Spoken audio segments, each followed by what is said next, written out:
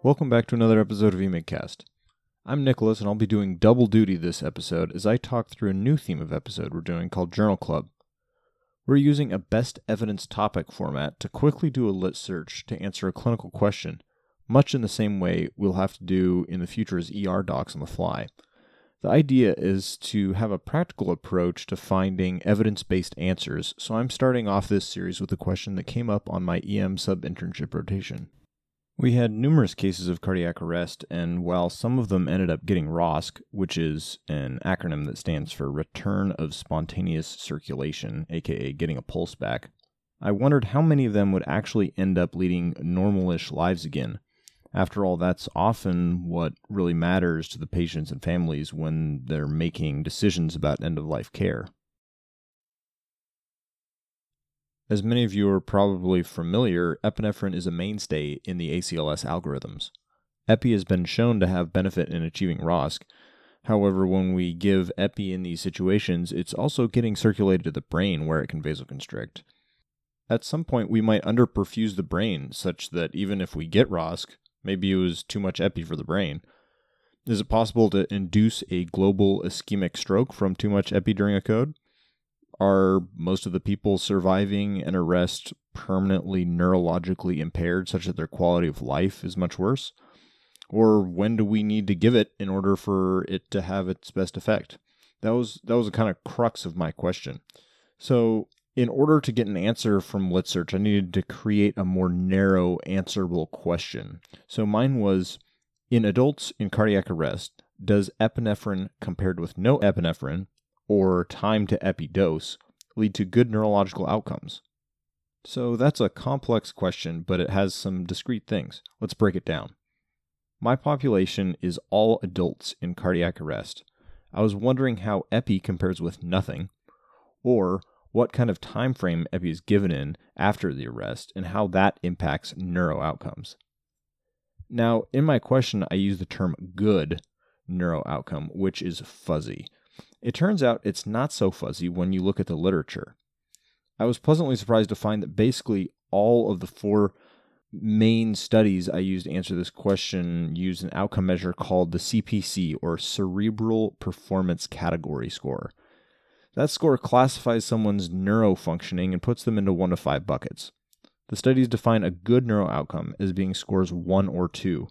1 means they're alert, able to work, but might have some mild deficits, but they're able to function. CPC2 means that they're conscious, may not be so alert, but they're functional enough that they can still perform activities of daily living, such as bathing, using the bathroom, and eating. They might need a little more sheltered environment to work in. So when I was looking through my search results, I found that many of the articles reference one major study done by Ian Jacobs and others in Australia in 2011.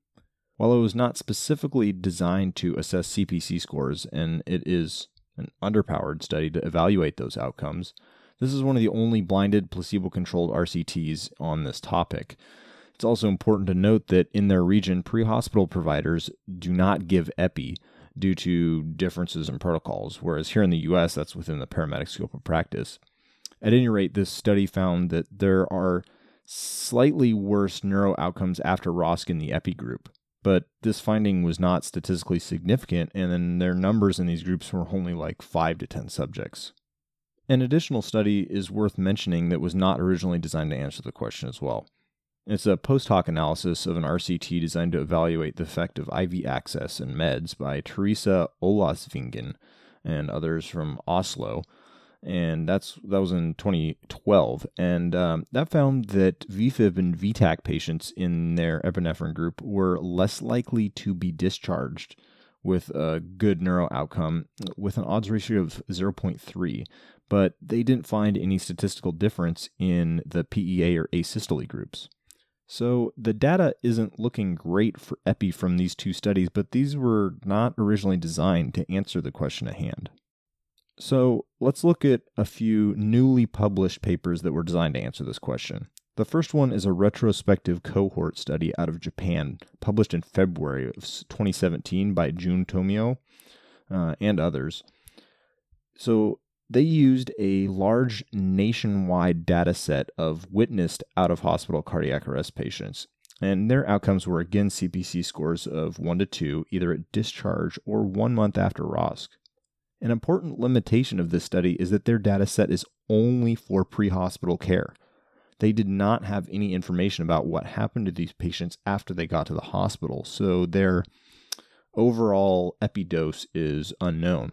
Nevertheless, they found that epi improved outcomes in both asystole and PEA arrests, but they took it one step further and parsed it out. They found that asystole patients had better neuro outcomes with epi, odds ratio of 2.9, compared to PEA with epi, with an odds ratio of 1.3. So pretty interesting and important to note that different rhythms responded differently.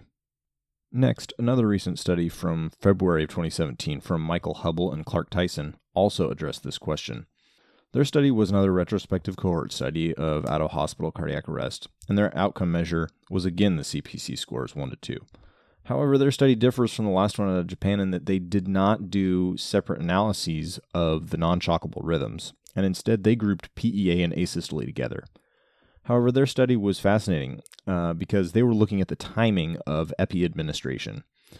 And so they found that the odds of ending up with a CPC score 1 to 2, good neuro outcome, that drops by 10% for every 1 minute delay of pressors. And I say pressors because they also had vasopressin administered, but 92% of their patients got epi.